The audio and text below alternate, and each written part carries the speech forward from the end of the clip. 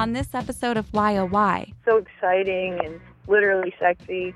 Hearing someone call into an advice show. Hi, Dan. With a question about you. 5 years ago, I met and spent the night with this really great guy. And dating a rock star when you're 18. We were like running to his apartment giggling. We like hailed a taxi. We're like, we were going right away to the bedroom. Plus, I meet a nice guy at a bar. Were you drinking? And ask him to give me a review. The problem is not me, it's alcohol, sweetheart. Stay with us. My heart is beating, beating like an clock. My heart is beating, you can hear it talk. Beat, beat, beat, beat. My heart goes beat, beat, beat. Beat, beat, beat, beat. My heart goes beat, beat, beat. You answer my thoughts, my heart beats a little faster. True love at such a cost, a cardiac disaster. Beep, beep, beep, beep. My heart goes beep, beep, beep. Beep, beep, beep, beep. My heart goes beep, beep, beep. Love is like a heart attack, blood rushing to the head. Then you get the spasm, yeah, you end up dead. This is YOI Radio on WFMU. I'm Andrea Salenzi. You can join us live every Wednesday night, 7 to 8 p.m. after 7-second delay with Ken and Andy. No, Andrea is the new host. Wait, what? Hold on. My world makes no sense. Have I landed on some bizarro planet? No, Andrea's doing... Andrea, our little protege? Yes, Andrea. The little girl that looks up to us? Like her two lost daddies? That little Andrea? Well, like her good daddy and her bad daddy. Yeah, exactly.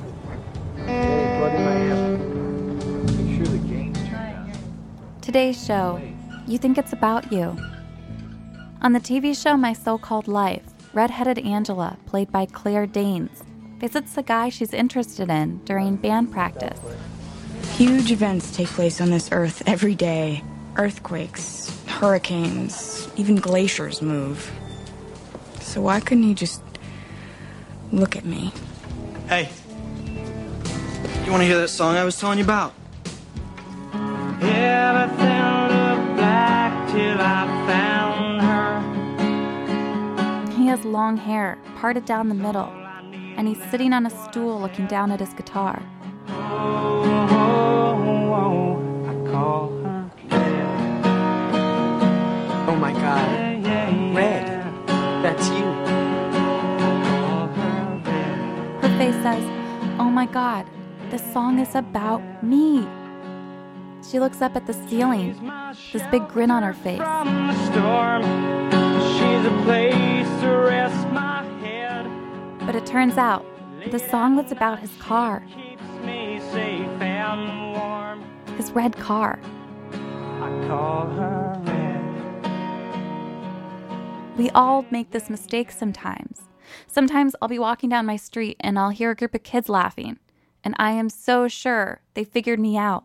They know that I am just not cool. Trapped in our own unique perspectives, it's so easy to assume that everything around you is exactly about you. But how do you tell if that assumption is a paranoid delusion or spot on?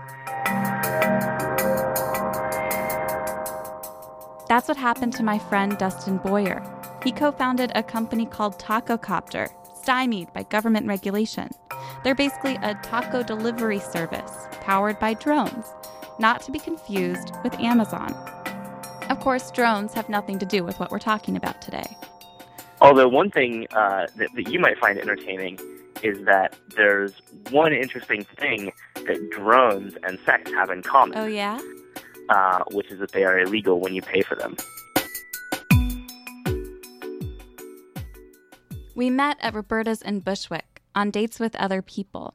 I was there with my hacker friend who spotted Dustin at the bar and said, "Hey, that's Nub on Twitter." I didn't know that you were on a date. That's hilarious. Yeah, it was kind of a date. I don't think we knew if it was a date or not, but it definitely turned into one. So, yeah. Awesome. It turns out that he was on a date with a girl who he matched with on Tinder. We are both huge geeks when it comes to dating apps. This actually, something I did last night was I was searching on OkCupid for certain podcasts that I like, and I started to notice the trend of people writing GGG in their OkCupid profile, which is Savage Love code for... Good, giving, and game. Right. And you were a super fan of this podcast also. I've been actually listening to the podcast since the very first podcast, and I think it's up into like the 370s now. And so it's been going on for maybe 4, 5, 6 years, something like that. If you're stuck in a relationship quandary, or if you're looking for sexual harmony. I used to sit around and listen to it with a long-term girlfriend that I had, and we would listen to every episode together. And one of our favorite things to do was when somebody would call the show and say, "Oh my God, my boyfriend or my girlfriend wants me to do this weird thing and I don't know about it." We would try that thing after the podcast was over. Hi, Dan. I have a kind of complicated question. I'm 35 and married to a great guy who has a fetish that's really kind of unusual as far as I know. His fetish is that he gets off on women getting hit by pies, like in the movies and stuff.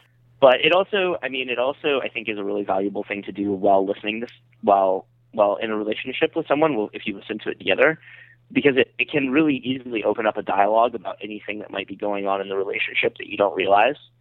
And I think that us listening to the podcast together every week as a ritual really served as an opportunity for us to heal and work together on things and solve problems before they got big. I've called in and been featured on the podcast twice, and then a few weeks ago, something totally unexpected happened, which is that someone called in about me. What? How did you know it was you? The first thing that happened is that this person sort of called in and described themselves.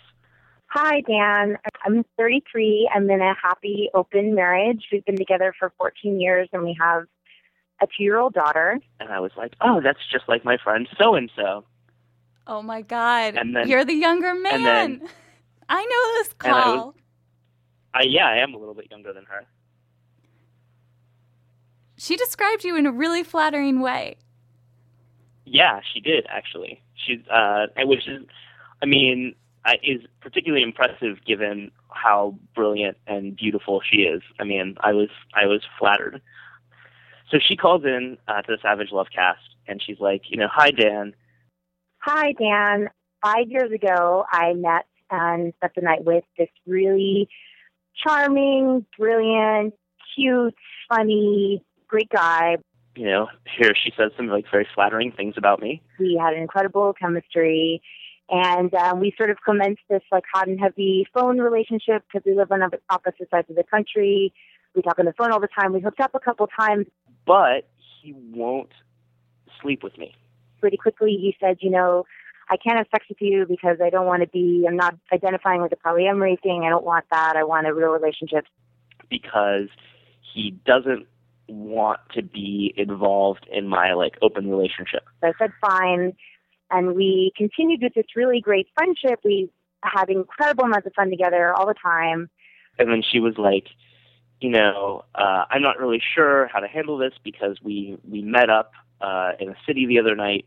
Recently, we were in the same city, and we met up, spent the night together, went on a crazy rampage. We went on a rampage, and there were I love yous exchanged. Multiple I love yous were exchanged during the course of the night, and it was just super intense to find out that we both had sort of been burying the same thing for so long, has been continuing on what seemed like a friendship tip for so long, but actually these feelings had, remained for both of us and were really, really strong for both of us.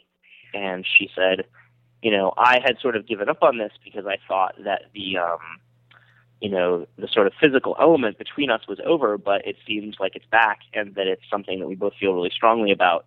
But he still says that he doesn't want to get involved with me because he wants to be in a serious relationship. He still maintains he won't have sex with me. He doesn't want to get too deeply in love with me. He's burned through his way through many amazing girlfriends, sort of implicitly or explicitly. He'll compare them to me sometimes.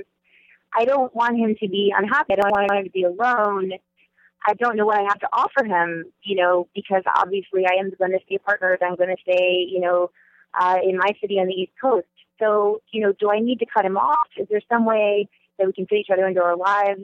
And then she continues to say some more incredibly flattering things about, my various prowesses and things of that nature. And I just want to figure out a way that we can both continue things. And of course, I'd like to continue the physical side of things as well, because it's really great for me and it's really hot and he's super kinky. And so then Dan answers her call and he's like, first off, I can't believe, as someone in a poly relationship, you let him get away with saying that he didn't want a poly relationship, he wants a real relationship, as if poly relationships aren't real. Well, they're real, right? In Dan's incredibly characteristic, brilliant, and funny way, sort of goes on to say, look, you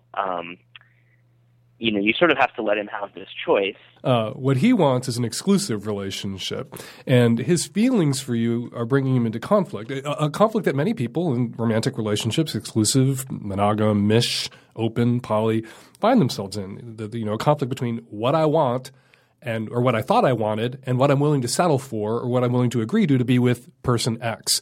People can go into their dating and romantic lives saying, I want this, this, this, this, and this, and I will not settle for anything else. And then they meet somebody who is not this, who's that, and that, but they love that person. They have such strong feelings for that person that they re-examine their beliefs, misconceptions, prejudices, allegiances to whatever it was, their preconceptions about what they thought they wanted. So let him sit with that. Let him make a free choice. Go to him and say, this is who I am. This is what we've got, you and I. I've got other stuff, and you would have to wrap your head around being a part of sort of a larger, more loving circle, family, than perhaps you imagined for yourself when you were thinking about dating and romance, when you thought what you wanted was a sexually exclusive or emotionally exclusive relationship. Maybe you're capable of more. Maybe I'm worth you expanding your views about what is possible in a loving, committed relationship. But yeah, at the end of the day, you're going to have to let him make his own decision. And then let him make the choice. It's his choice to make. You don't have to make it for him. Did she know you're a listener? Oh yeah, I'm not saying this in a bad or judgmental way at all, but she knows that I love the Savage Love cast, and she knows that I heard the call. Whoa, that's and so I feel like I think it was kind of a passive aggressive move a little bit because she wanted to say this stuff to me, but maybe she didn't. Maybe passive aggressive isn't the right word. I think that she wanted to say all these things to me, but maybe didn't want to say it directly to my face, and that it would be easier to say it on a podcast that she knew I listened to. And then I think she was also gambling that Dan Savage would say that I should change my mind and actually get with her. And I think that she probably wasn't expecting him to say that it was ultimately my choice. Wow, that is so complicated. Right? The closest thing I can think of is when you want to get back together with someone, but instead of just saying, hey, let's get a drink, you accidentally text them. Or you accidentally call them like, oh, sorry, and you make sure it's something that's really flattering about you. Like, yeah, I'd love to hang out, but I just have so much going on. Wrong Dustin. Sorry. Ugh. I got invited to a furry convention that way. Did I hear you right? Yeah. Have you ever been to a furry convention? The answer is not yet, and we're going to save that whole idea for another show. What's the conclusion to the open relationship dating? Where are you at if you had to issue a response right now? I think that open relationships are awesome. I'm stoked for everybody that can make any sort of love work, but I think that I really want to date someone that is already married. It just doesn't, in the situation where I'm at right now, it doesn't make sense for me, and I should be focusing on finding a primary partner myself And if that situation makes sense and that primary partner is okay with A, me having secondary partners, and B, having that particular secondary partner, then maybe we can talk about that at some point in the future. But until then, it's off the table.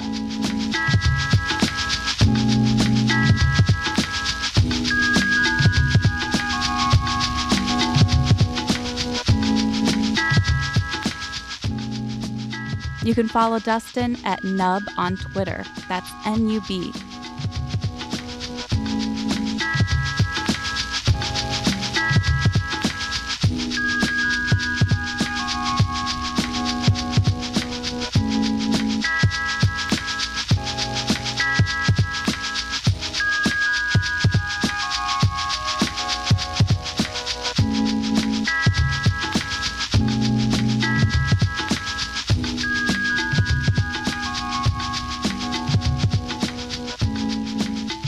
Now, that story left me in need of some more interpretation, so I called up my friend from college, Holly Wood. She's a dating advice expert and is actually working on her master's dissertation in sociology, looking specifically at singlehood. Dating isn't a traditional academic study, and she says her colleagues find it both fascinating and mystifying. I try to say, it's a life course now. It's a period of the life course. It never used to be, because people literally were getting married at 22, 23. There wasn't really a life course component to dating. It was something you did very, very, very, very, briefly before you married somebody. Now it stretches out for a decade for most people. I asked Holly what she thought of Dustin's story. Sounds like this was her last-ditch effort to convince him that being her secondary relationship is still a good thing. And a secondary relationship is, at least in the context of rankings, right, less important and less of a priority than her primary relationship. So it's basically a guy that, especially since they live on different coastlines, is someone she sees less frequently, probably less worried about his day-to-day concerns, can't make his problems her priority because she already has a priority. And something I say all the time is there's no chance to ever share rent. I guess I think about romance in terms of when can I share rent with someone and dog walking and just life. Life is more challenging as a single person in my view sometimes. So. Oh, I agree with you. I mean, it sounds like your friend Dustin. I mean, it sounds similar. He's been in a long-term relationship before. He understands that there's little daily minutia that is made better by having a person in your life, like a teammate. And she seems to take her teammate for granted. She has that in her life, and she's looking for something extra. He's looking for that basic foundation relationship. And he realizes that being her secondary might even get in the way of him finding that primary. I think when we talk about polyamory and we talk about dating and we talk about, everybody wants to talk about the sex, right? Everybody thinks sex and it's so exciting and literally sexy. But a big part of this component is exactly what your caller, Dustin, was talking about, was life is really hard for the single person. And you can interpret what, even someone you think is awesome wanting you as their secondary, it can still hurt. You think it's flattering. A lot of people would think it's flattering. But it's basically being offered a consolation prize if what you really want is what you're talking about, which is this long-term committed partnership with somebody who you can rely on as your rock.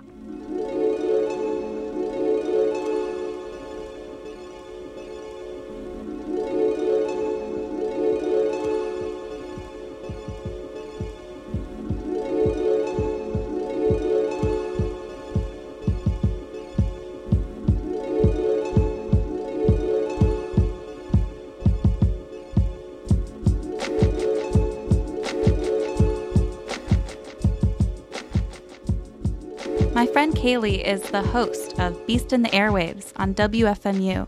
She was 15 when she started that show and was our youngest DJ ever on the station. And I was shocked to learn that after all these years working in radio, she still dates musicians. Even though after every single time I'm like, and I will never date a musician again. It always happens. It always does. For the sake of avoiding drama, we've changed the names of the band and the individuals in this story. The story begins when she was 18 and met a guy named Rivers from the band Sea Creatures. Again, those are totally made-up names. You know, he was really young looking and had like a cool hairdo and like wore, you know, his clothes in like a not offensive way. Like he was totally cute and awesome. And just like what I needed at that point, he wore like ironic shirts. It was great. I also figured out that he spoke Japanese and had worked in Japan. And I was like, that's great. Cause I speak Japanese and it's my dream to be involved with Japan. So this is awesome. And I assumed he was like probably in his early to mid 20s, which was totally fine with me at 18. I didn't really care.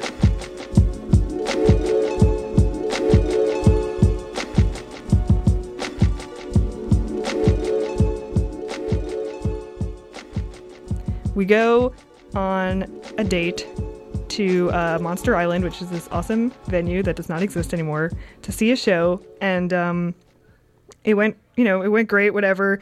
Then we went on another one to another show at Death by Audio in Williamsburg, and that totally sealed the deal. We were like running to his apartment giggling. We like hailed a taxi, you know, we're like, we were going right away to the bedroom. It was great. It was so fun, you know, whatever. I had gone home with him twice at the point where I realized that he had a 3-year-old daughter. He was 32.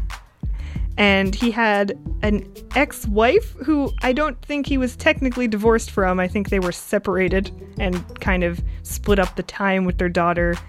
And he also referred to her as the baby mama. One day, I came to one of their shows and he was very distant with me. The band is like, I was friends with them. So the fact that they were all kind of weird with me was weird. And he gave me like this sit down, like he like came up to me after they played and he was just like, listen, like, I don't know, like, you're kind of young and like you're really cute, but like, I don't know, like, I think you kind of like have to grow up and move on. And I was like, excuse me.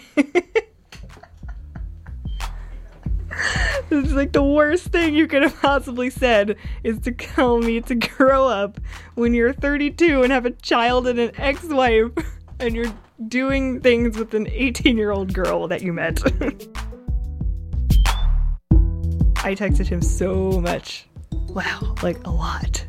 To me, it was him having like a jerky moment that was like not valid to me. Like I was just like, well, you're wrong. Duh. Like, I wanted to continue having fun and boosting my self-esteem by being with this cool rock star dude.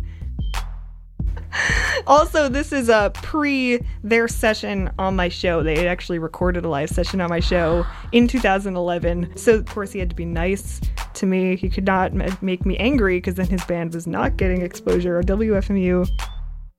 I currently have some of our Facebook convos. No. I do. I still have them in my face because thanks to Facebook, I can go back into this horrible history and see how things sort of unfolded. I sent him like, hey. He's like, what's up? No punctuation, which is totally vague. And we weren't messaging from our phones at that point. Yeah, no. This is like typing on a computer. And I said, I have a few things to tell you, so I would appreciate if you gave me a call. Because I had a lot of feels, and I needed to have a professional conversation with him about them.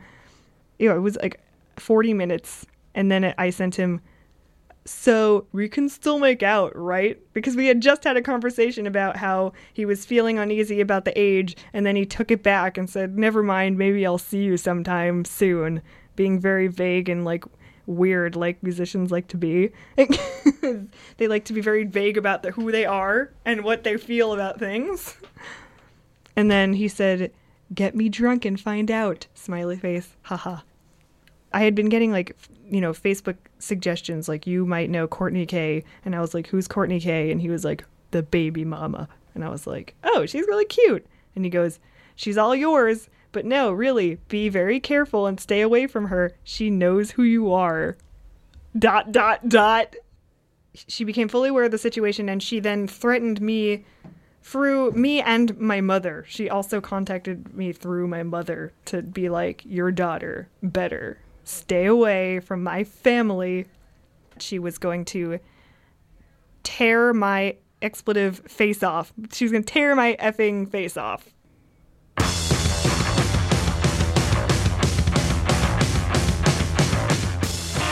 They came out with this album in June of 2012, and one of the songs was sang, it was the only song on the whole album that is sang by Rivers, who is usually not the singer, he's usually just the bass player. And this song came out, and I really liked it, but it made me sad immediately, because I was like, this is about our situation. And it's called Choose to Lose. Maybe I could be your future, most likely just a friend. Break in and steal your furniture before you step back in. It probably wasn't even written during the same time. It was probably written before he even knew who I was, but I was so emotional that hearing him sing these words made me so upset. And I was like, this is what he thinks about us. I could have been good for you, but you couldn't keep your mouth shut. Hope that you find your equal, another miserable chosen one,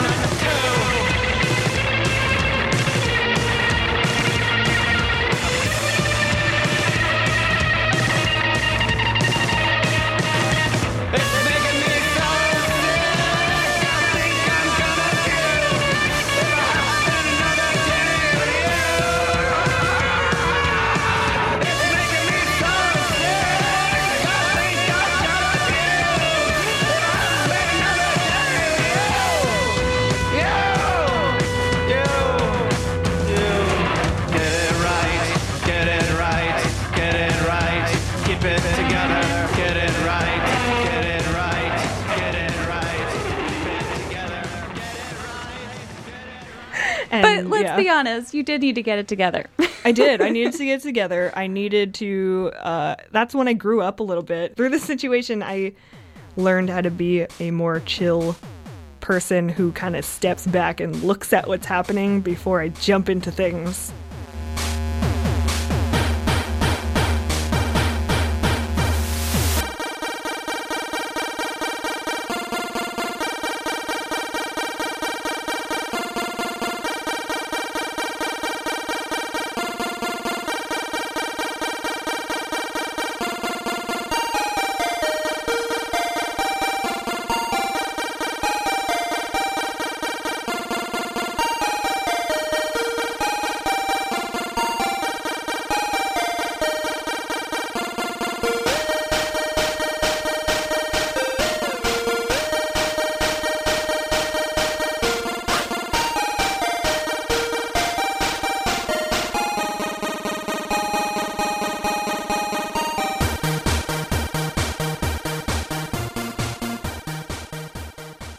This show is brand new, and I'm really interested in kind of a new type of storytelling where I blur my life with the radio and it gets weird.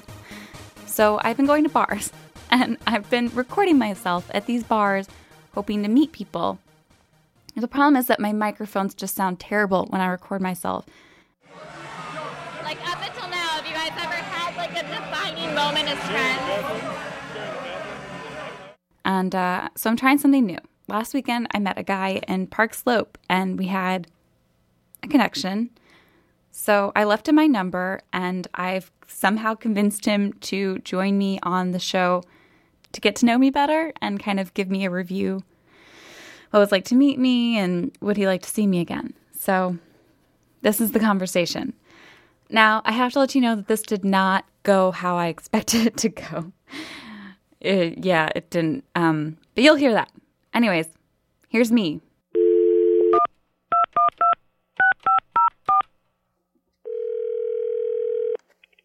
Hello. Hey, it's Andrea. Hi. Yeah, I really appreciate you making the time to do this. I know it's the weirdest request in the world. Yeah, I never got one like this before. But I just want you to know that I would have wanted to talk to you whether or not this was for the show. I felt something. Yeah, it was nice. I don't usually go to that bar, but not really my type of place, but I had a really fun time talking with you. What's your kind of place? I don't know. I mean, not as noisy, but Yeah. less crazy music. No, It's yeah, just- noisy bars are the worst. There's like this problem where every bar just gets so noisy. I really think that we could improve on the sound design of bars or something. I agree. I think Yeah. it's a major problem. And half of what I was saying and you were saying I didn't hear. So it's good that we get to connect. So you're in, you work for NPR? Well, it's not exactly NPR. It's, we're a community radio station in Jersey City called WFMU. Is this like a liberal type? No. Well, yeah. I mean, not politically, All right, just well, like we're hippies and we do not like NPR. No, I hate NPR. I don't really listen to it. I just don't agree with them. But, to each his own. What do you do again? I work at Quiznos in their copy department. If you see a funny sign in a Quiznos, it was probably written by me. I'll give you an example. Quiznos, more nicey, more spicy. That was mine. Advertising's so interesting to me. That's so cool. Yeah, and then quiz no, quiz yes, and that's just a question mark after each of those. I know the quiz no, quiz yes guy. This is amazing. I can't believe I met you. That was me. I created it. I didn't get any extra money because it's my day job, but that was me. Congrats. That's so cool. I never thought I'd meet the Quiznos guy. That's me, yep. Because I'm doing this new kind of a show, I really am looking to meet someone, and I think that if it happened through this program, I'm really open to that. But also, it's great that you're willing to kind of get to know me in this weird format. And I was curious, this was my idea for the segment, like, could you give me a review as a girl you met? Kind of like, how was my appearance? How was my wit? Like, what did you think of me, I guess? I give you a B. I give you a B. Solid B. I thought you were fine. I thought you were overeager. I thought you couldn't handle your out. Were you drinking? I just had like one drink. You were really, really lippy. I mean, you were talking and talking, yapping, and it sort of put me off, to be honest. I don't really like anyone who's too forward, especially a woman, but I thought you had some interesting, I didn't agree with them, but you had some interesting views on, the environment and politics and all that stuff. But I thought you were fine. I thought you smelled nice. Oh yeah, what did I smell like?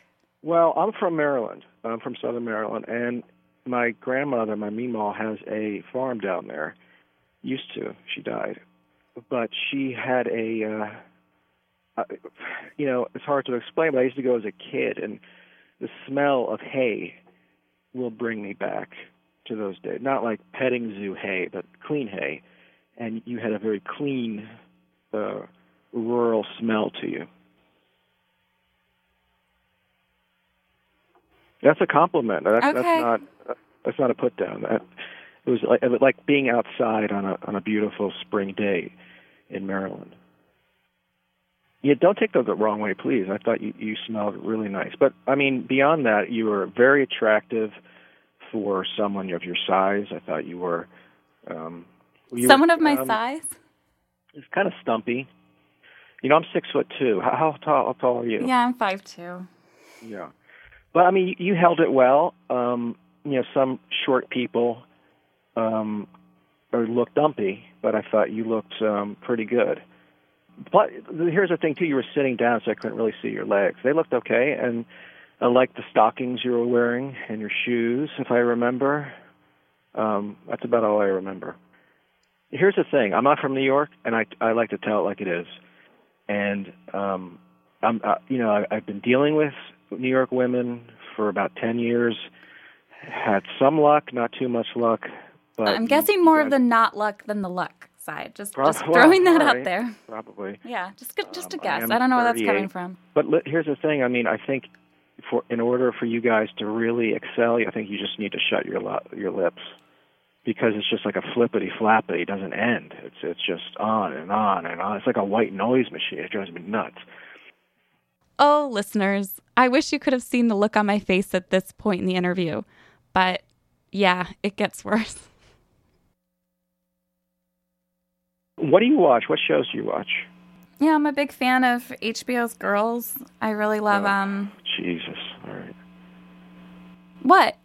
What is Alina Dunham? You don't like her? She's not beautiful. horrible. She's not like traditionally beautiful enough for you. What? Like what? Well, no, she's ugly. But the other thing is, I mean, she's a total. She is not ugly. Well, let me just say this: she ain't slamming. All right. You can't argue with We'll that. just Come disagree. on. We'll just disagree. I think she's really beautiful. All right. But beyond that, I mean, you know, she has these women running around, these 20-somethings, acting like a bunch of Jezebel whores, just running around doing their own thing, leading to God knows what. That's the thing. You know, the ramifications are never on the show. It's just, hey, let's go out there and get, you know, sleep with someone strange, and then. Yeah, I know. Someone needs to call their fathers. Yeah. I don't think it's a bad idea. I mean, you know, women used to get married at 22. They're all out there loose, like a bunch of wild mares running across the savannah, and then by the time you get to them, I'm 38, so by the time you get to them, they're all grizzled from alcohol and drugs. They slept with 50 guys. It's like buying something used from a stoop sale or something. It always has a nick in it. You know those things you buy at stoop sales that have nicks in it, little scratches? That's the type of woman I've been dating. That's the only type of woman you can find in New York. And if they're too young, they don't want to go out with you if you're 38. Now, I don't feel completely right about how long this interview is going to go on. Anyone in their right mind would have hung up a really long time ago and just scrapped this segment entirely. But that might be my worst quality, that I am willing to do things for the radio show, and I'm sorry. I just don't want you to think that my interest in him wasn't authentic from the start. He is really, really handsome. In that way that men get more good looking as they get older, he has that. And it's in this like scruffy movie star way. He is just really good looking. Plus, Andy's been telling me that I need to date a comedy writer. And this guy, I remembered him saying he wrote, like he was a comedy writer, but I just didn't realize that it was for sandwiches, not for television. And I might have been a little drunk. So, okay, let's go on. But what I was going to say was, I didn't finish what I was saying at the bar, is that the charges never went through. I was telling you that someone took a photo of me on the subway. Remember me telling you that? Mm-hmm. Mm-hmm. And I was pissed off. You know, who was someone to take a photo of me, and this woman claimed that I was exposing myself, which is bizarre because she was about 70 years old. How she took a picture, I have no idea. She was also handicapped, which was even more bizarre. But she said I was exposing my genitals, which is ridiculous.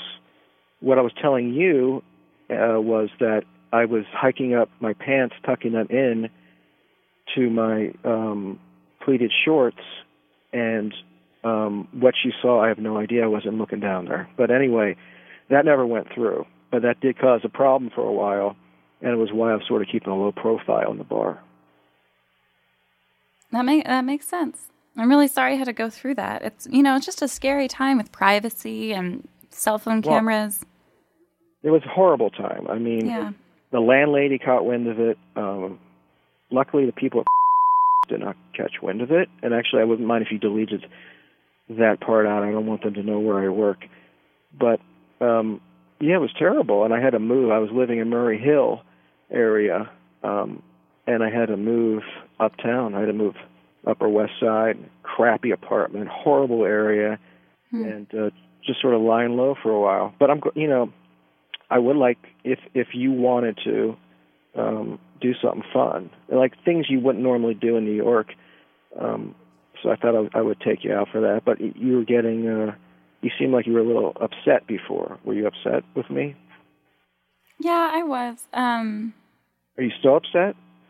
Yeah, of course. Really? But I would love to, I'd love to change your mind about this stuff. I'd love to show you just like that a woman can express herself and that this is okay.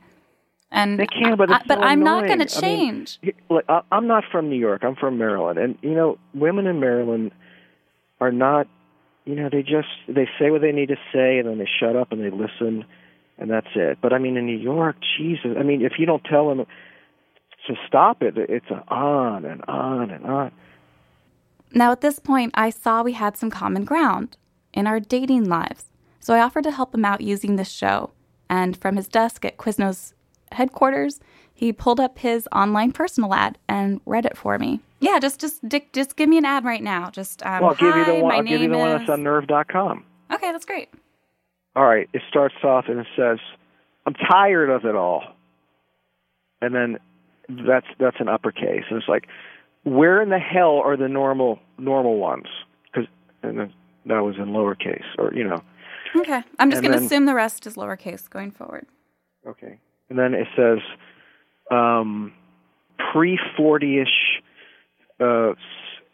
Marylander looking for a normal lady.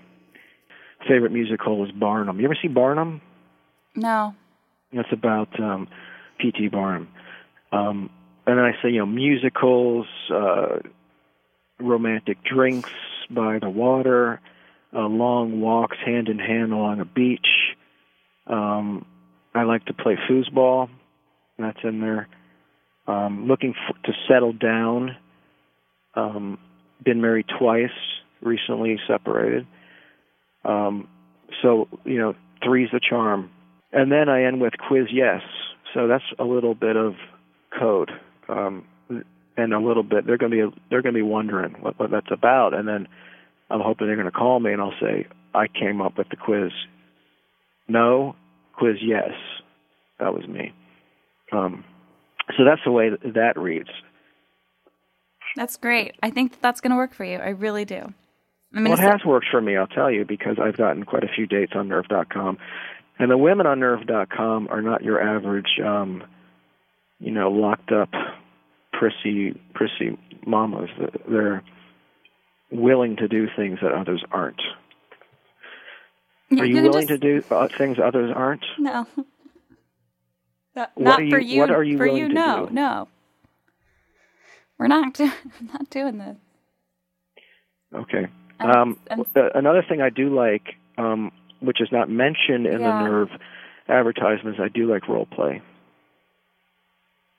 Like Dungeons and Dragons, something. No.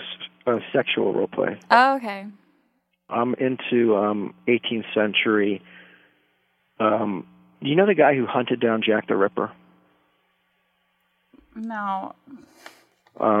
His name was Dr. Leon.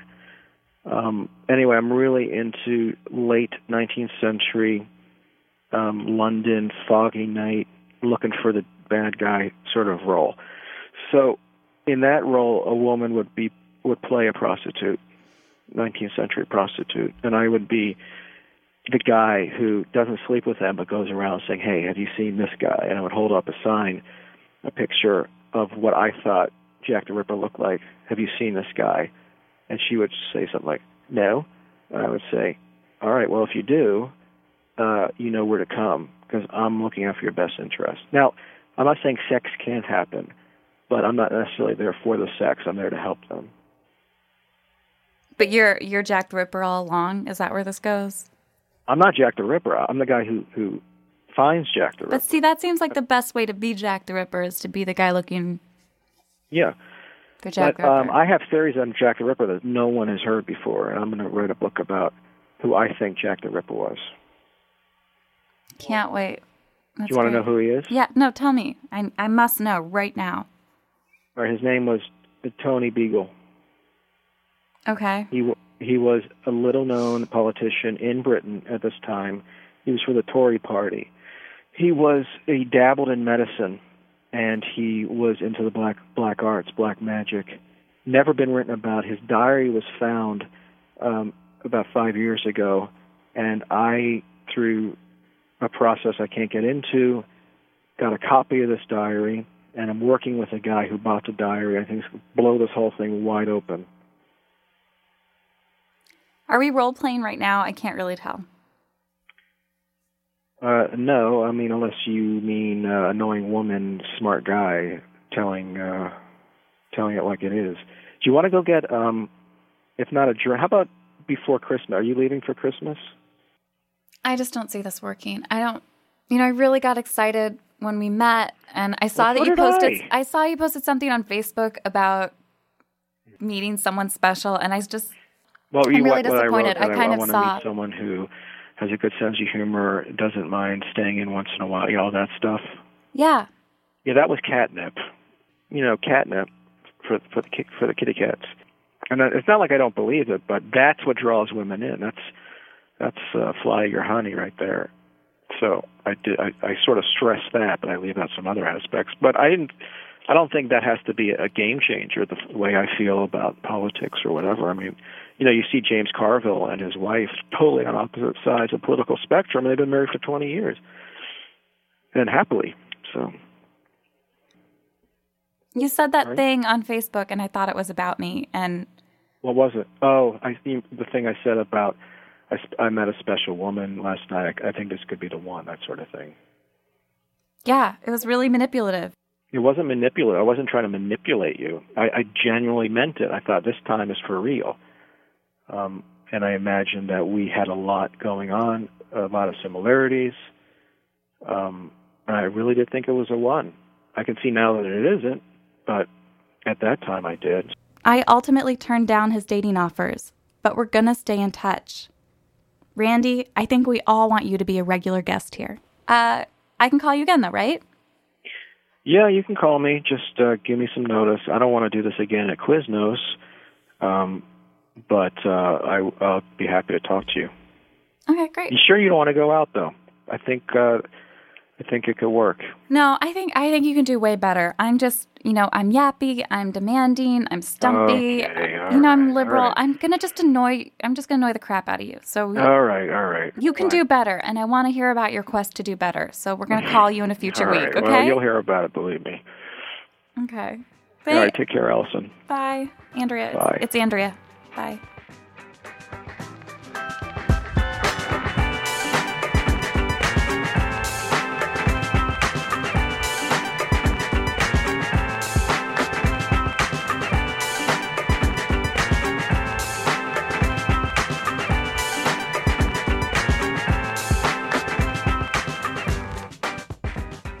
Thanks for leaving the football game. Oh, no problem. I don't care about either of the teams. Who's playing? I'm going to pretend like I know what I'm talking about. It's the Dallas Cowboys and the Chicago Bears, and it's really cold there.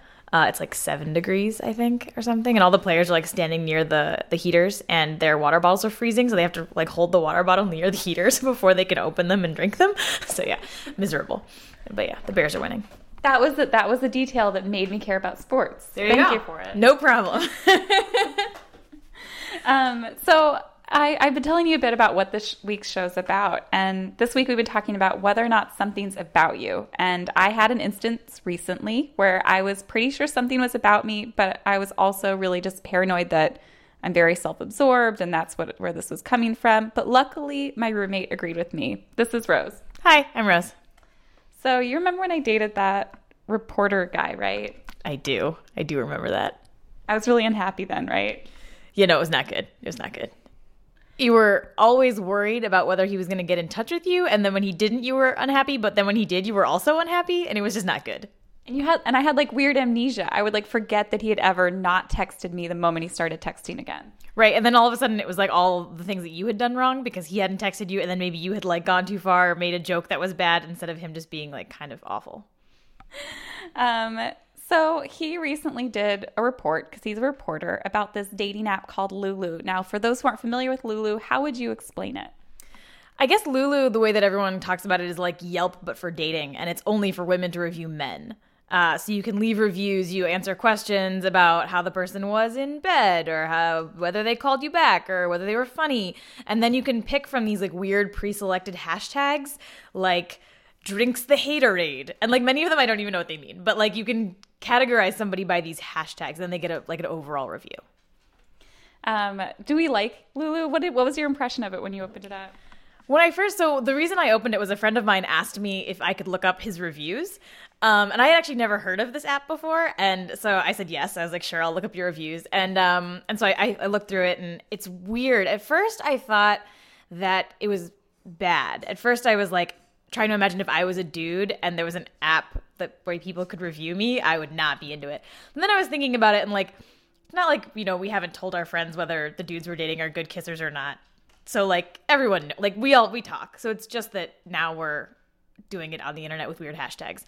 The other thing, and then my second reaction was that I wanted to find all the people I had ever dated or was friends with.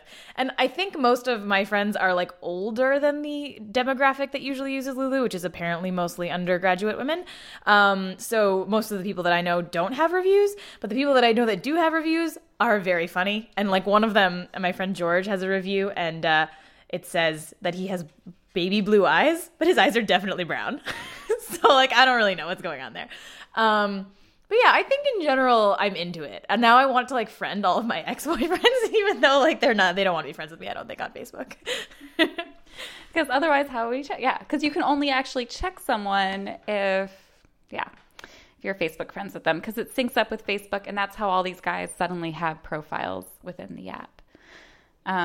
Did your friend have good reviews other than the baby blue eyes? Yeah, they were generally positive reviews. One of them was just inaccurate in the color of his eyes, but they weren't bad. I mean, the hashtags are like generally, even the negative ones are like kind of playfully negative. And so there aren't very many that I remember that were like straight up like, get out of here, don't date this person. There were a couple that were like man-child or like isn't grown up or like self-absorbed and stuff like that, but none of them were like, this man will murder you or anything like that. Like, so there's no, like, you can't really get super negative on them. And I think people thought he was funny and nice, which he is. So yeah. So in this reporter guy's story about Lulu, he was telling the subject of his interview that he was very concerned that there were negative reviews out there about him, because within the past number of months, he had kind of recently dated someone who he described as digital and vindictive. And then he tried to take vindictive back, but he didn't really take the word vindictive back. Am I vindictive? I mean, I don't think I've ever crossed you that badly.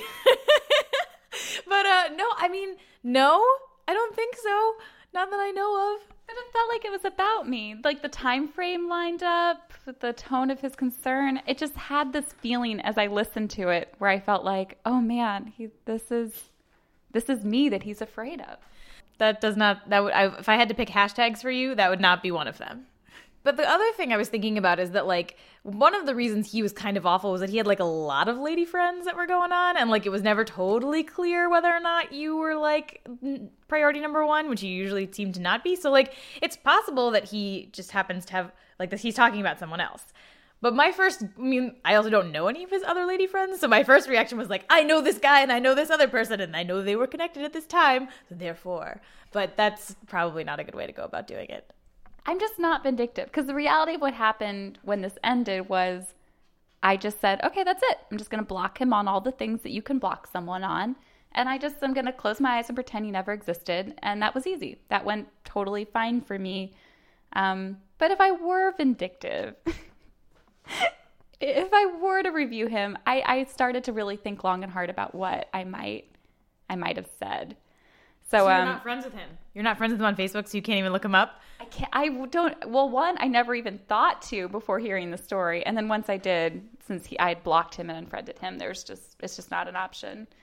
And the best part was him discovering during his story that no one had ever actually even looked at his profile, ever.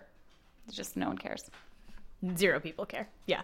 Yeah, I did actually, I have a pending friend request but from someone that I dated. I've actually thought about accepting it just so that I could look up to see if he has Lulu reviews. And then I realized that was totally psychotic.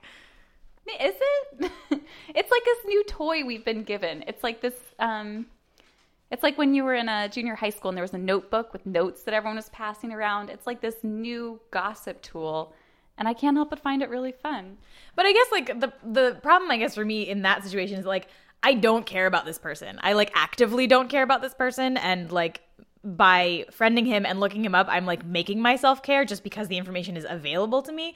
Whereas like I would never seek it out. I would never like go, like I don't want to be his friend. I don't want to see him again. Like when I go places that I know that he goes, I'm like, oh, I might see this person. I really don't want to see this person. But for some reason, like because I can like do this in like 2 stages removed where I'm just like on my phone snooping on his other people that he might have been dating or like review him possibly, that like feels different to me because it's like forcing me to look up dirt about somebody who I like really don't actually care about, but just because it's there, I might as well look.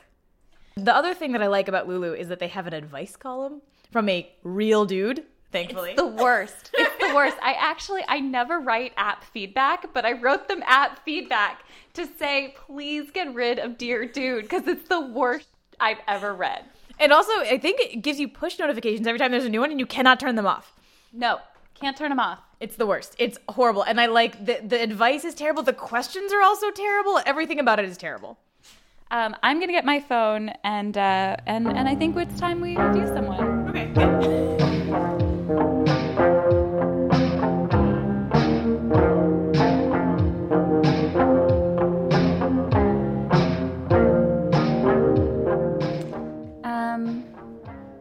I don't think he had dimples.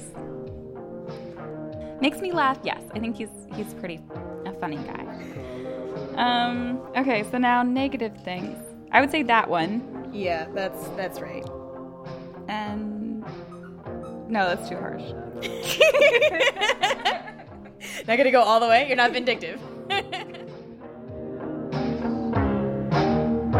Sparks flashing, pictures too.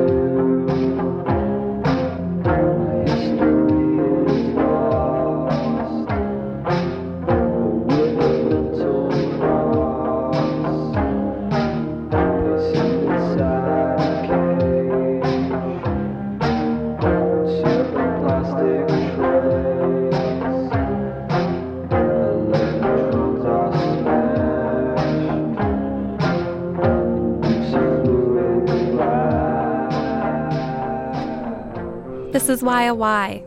I'm Andrea Salenzi. You can subscribe to the YOY podcast by visiting yoyradio.com. That's also where you'll find more information about the music we've featured. And you can sign up for our mailing list. I'll be blasting you with upcoming show topics. A few in the queue right now include how Lulu can make you a better person, and how that girl that you met on OkCupid and why you moved to China with her. There's lots of great stuff ahead. So subscribe, tell your friends, write me a little review. I'll write you one back. If anyone needs a review on Lulu, I am happy to Facebook friend you and review you this week. Special thanks this week to Jenna Weiss Berman, Mike Sachs, and Mike Noble. You guys are my ears. Thank you. Our podcast artwork is by Listener of the Week, Greg Harrison, at gregcircanow.com. One correction for this week, Hollywood is working on her PhD, not a master's thesis. Also, I want to remind you all that you can listen to Kaylee's show. It's every Friday, 9 a.m. to noon. It's called Beast in the Airwaves, and it's really fun. So I have one little bit of audio that's going to play before the end of the show, but I hope you stay tuned for Dave Emery, the incredible anti-fascist. This is WFMU. East Orange, WMFU Mount Hope, and online at WFMU.org. Yes, it is. Here's more from Randy. It's a bizarro world. Yes, it is. Yeah. Yeah, we agree on this. We found some common ground here today. And you're part of it, quite frankly, on NPR complaining about dudes. I'm not complaining. I'm like, yeah, you are. Every week, oh, he didn't do this, he didn't do that. So get over it. Just grow up. Ridiculous. Honestly. Grow up. Play music or something. Play musicals or. Okay, as we end this segment, I will play whatever song you request here right now. What would you like to hear? Okay. All right. There's a Sucker Born Every Minute. It's from Barnum. Play it.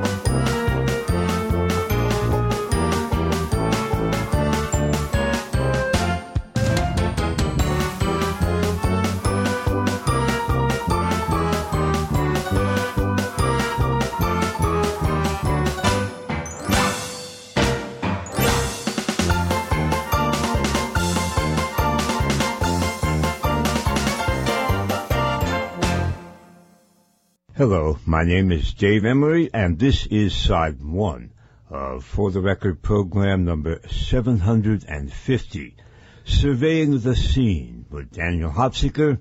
This program is being recorded on May 4th of the year 2013. Once again, it is my pleasure and it is my privilege to bring back to our airwaves Daniel Hopsicker, the author of Welcome to Terrorland, Barry and the Boys, and the editor of the Mad Cow Morning News, what I refer to as the Herd Shot Round the World.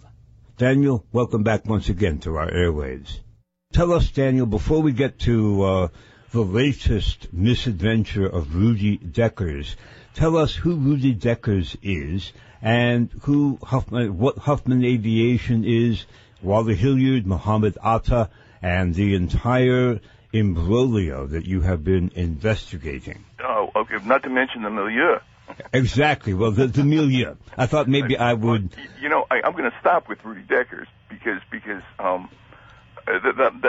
going to be enough, and it's about what I'm on about right now. Sure. We have just had. I have just watched a second Rudy Deckers come on the scene in a big story, and that's the uncle of the alleged bombers in Boston. Well, we're going to get to him later, Daniel. I'm going to do the same thing that Rudy Deckers did, which was to step out in front of the media and give basically a daily pronouncement for several months after 9/11, which was reported on as news worldwide, with no question as to whether he was telling the truth, with no investigation into who he happened to be out there. They just reported what Rudy Deckers had to say about 9/11, and that was how we learned who these other people that you just mentioned are. And it was a mistake to let him do that. You know, and it happened in real time.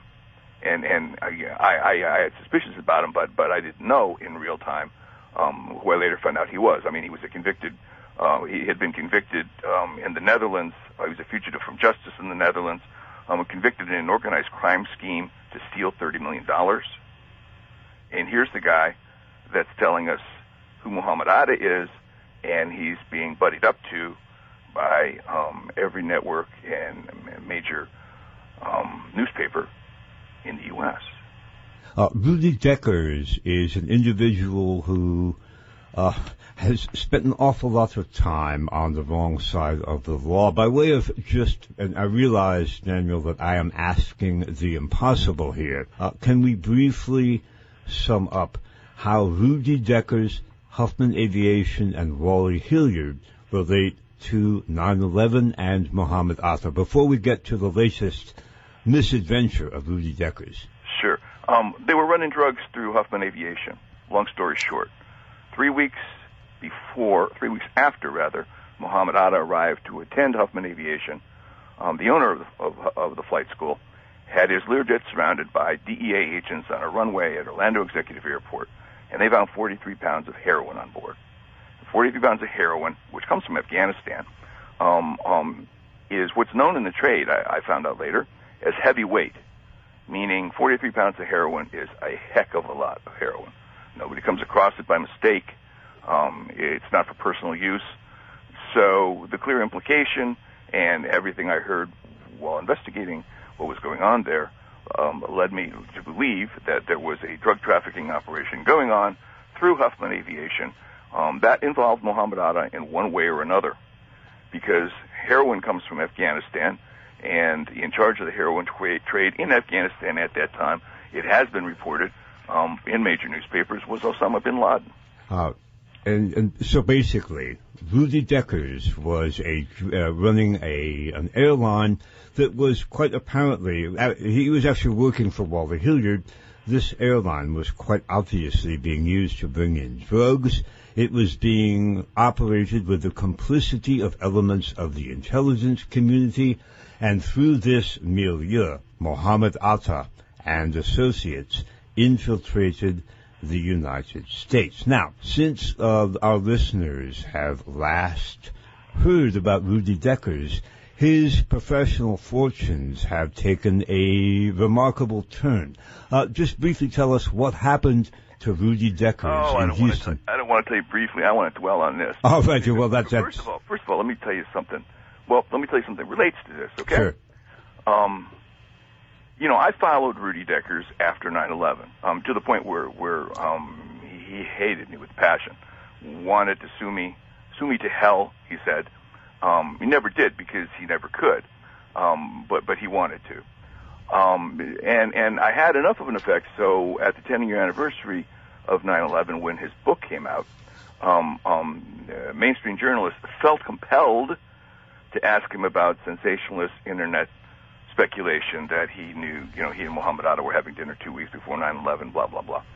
At any rate, I had tracked Rudy Decker's career after 9/11, and it was replete with numerous examples of serious criminal wrongdoing. He would infiltrate, and this isn't stuff I made up. People would call me and say, do you know Rudy Deckers is entering the U.S. illegally through the Bahamas, putting on a pilot's uniform on a general aviation plane. General aviation, I have learned, is the way to commit any crime you want to commit. Because if you're rich enough to have a $40 million Gulfstream, apparently the government thinks that you can do what you want. That's what I found out. Anyway, so I'm tracking Rudy Deckers and I'm seeing all this criminal stuff and I'm reporting on it. Then, and I want to bring this up because I haven't talked about this yet, and I held my tongue long enough. The last major book that came out about 9/11 was written by a guy named Anthony Summers. Quite a good writer. Yes, he is. Well, wait till you hear. I've always thought quite a good writer. Wrote an excellent book about the Kennedy assassination. Did some good work on other topics on J. Edgar Hoover. Anthony Summers spent a month in Venice with me. Not a word of it made it into his book. I would love to have heard his conversation with whoever he was turning in travel reimbursements to at Random House and find out how he justified that. Very briefly, Daniel, do you know who owns Random House? It doesn't matter. Anthony Summers came here and approached me in what he said was good faith and wanted to see what I had. And I showed it to him, and he saw and heard the same things I saw and heard. Sure. He interviewed the same people I interviewed when I could find them. And after every interview, I would say, well, what did they tell you? And it was always, they told me basically exactly what they told you. Okay? Right. He had a meeting with a top-level FBI source on Amanda Keller, Muhammad Atta's girlfriend, who told him admiringly that the girl never changed her story once. That in 2 or 3 days of browbeating questioning by the FBI in order to get her to recant that she was Muhammad Atta's girlfriend, she never changed her story once. Not a word of it made it into his book. Not a word. Now I know what we're up against. I just want to say briefly, Daniel, that it is only too obvious in examining the information that you have brought to light very heroically, and this is going to be tough with no lower front teeth, self-sacrificingly, because you haven't made any money and you've taken a lot of fertilizer over this. The people who you have been investigating, the milieu, if you will, have been committing very, very serious crimes, and yet, obviously, they have been doing so with the connivance of some very, very powerful people. And I will, in the written description for the show, I'll ruminate about Bertelsmann, Bertelsmann. I would appreciate it if you would ruminate about Anthony. If you're going to ruminate about Anthony Summers.